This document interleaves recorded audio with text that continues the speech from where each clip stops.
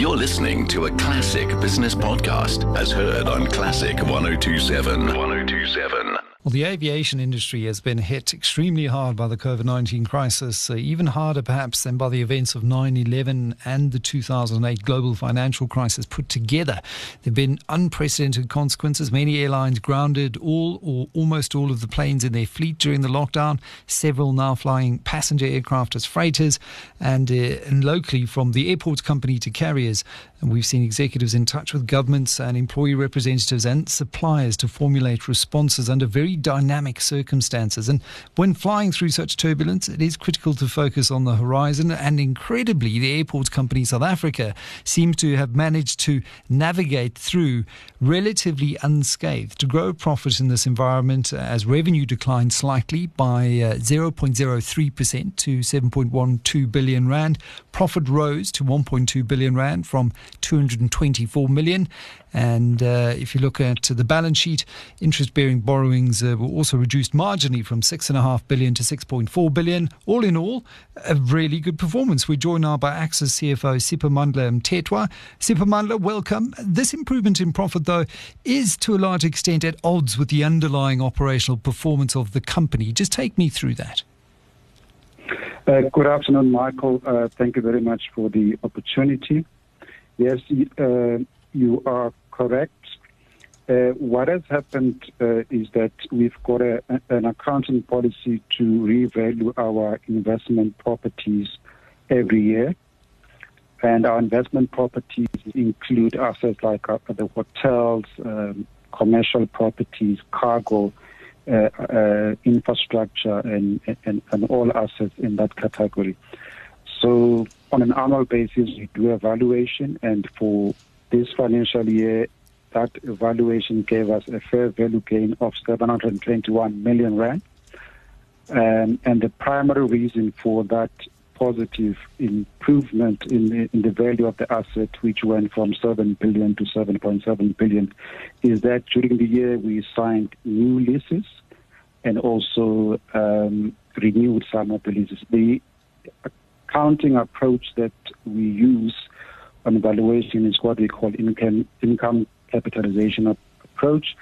And obviously, as you sign more leases and you renew, the value of that asset does increase. In addition, Michael, I must say that we also have what we call other income. We managed to successfully renegotiate the rates and taxes in the three major metros, and we got a refund of about 157 million rand.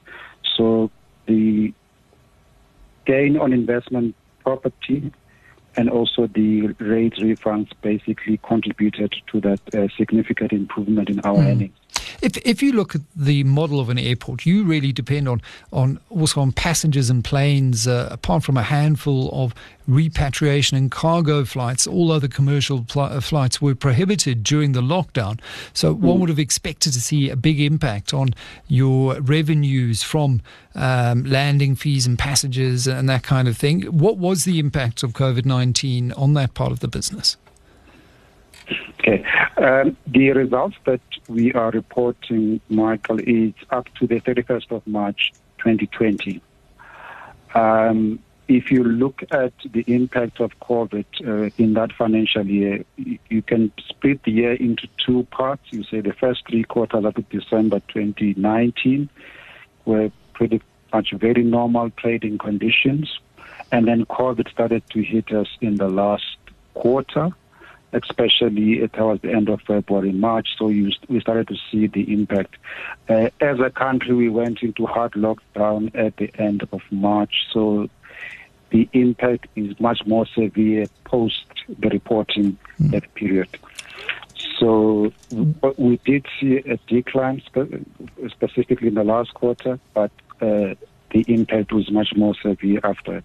But overall, you can see that especially on the aeronautical revenue side, we were almost flat on a year-on-year basis. What are you seeing post the reporting period, though, and how might the crisis affect your CapEx projects. You've got the midfield terminal at OR Tambo. You've got the new head offices for Acsa and the Civil Aviation Authority, and the new runway and terminal expansions for Cape Town. Surely those now will have to be shelved or slowed down, or in some cases even terminated on the back of COVID and the impact it's had on revenues. Yes, you quite correct, Michael. What we've done as the board of Acsa, as soon as we went into hard lockdown and we started doing some scenario planning looking forward, was to revise our financial plans completely. And our financial plans include, first of all, the significant reduction in operating cost. We've cut our cost by about 25%, which is a total of about 1.2 billion rand per annum. And also we had to cut our capital expenditure. The projects that you've just quite correctly listed have been shelved or postponed. We went from a CapEx program of 17.6 billion over a 3-year period to just over 2.8 billion rand that we are going to be executing. So most, if not all, of the projects that you've listed are not on the table at the moment. The forecast for the next 3 years will be on capital projects that helps us to protect what we call license to operate, and that's what the 2.8 billion will be for the next 3 years.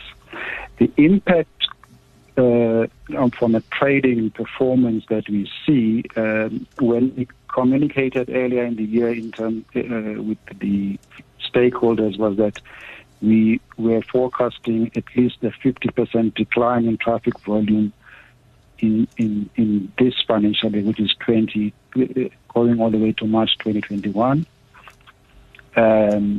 However, in our results presentation today, you might have heard that we are now forecasting that could go as high as a 60% reduction in traffic volumes.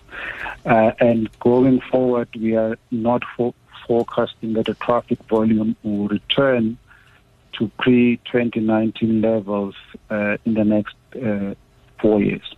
What do you, Siphamandla, on that point? There have been calls for airports to waive user charges as part of a wider set of relief mechanisms for the sector. And the fact is that you have the sovereign standing behind you. And so if you went to the bond market, it would be far easier to raise capital at lower rates in potentially some of the airlines. And they've been lobbying for this kind of relief.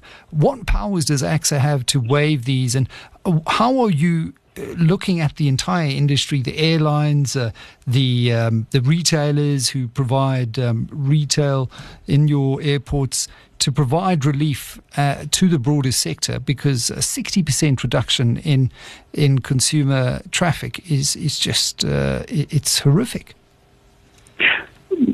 Yes, starting on the last issue around what we've done, at least for the retailers and the concessionaires at the airports.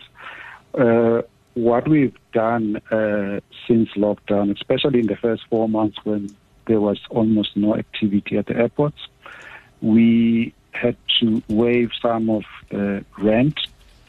And as we started opening up the airports, we moved most of the retailers to what we call it turnover-based rental only, until such time that we reach at least 65% of the pre-COVID traffic volumes.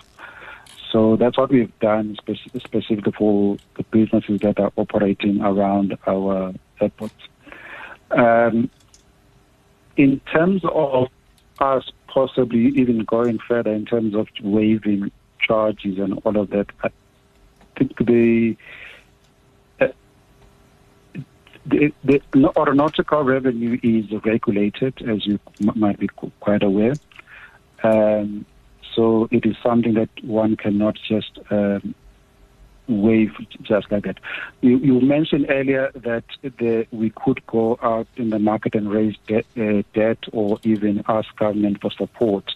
However, in the current fiscal environment, it is clear that the government's ability to supporters could be a bit of a challenge at this point in time. So we just need to balance our situation with the current reality, because ourselves, we just do not have the capacity to continuously extend reliefs without actually getting any form of support from anywhere.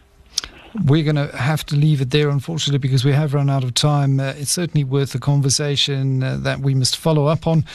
You've mentioned a very important point. It is regulated in South Africa, those user charges. In Europe and North America, airports are able to offer discounts as incentives to persuade airlines to fly to them, because in South Africa, airport tariffs are regulated and predetermined. It makes it harder to do, but certainly worth having that conversation to ensure that the aviation industry is protected as much as possible from the fallout of this once-in-a-generation crisis. That was Acsa CFO Siphamandla Mthethwa. The news is up after this break.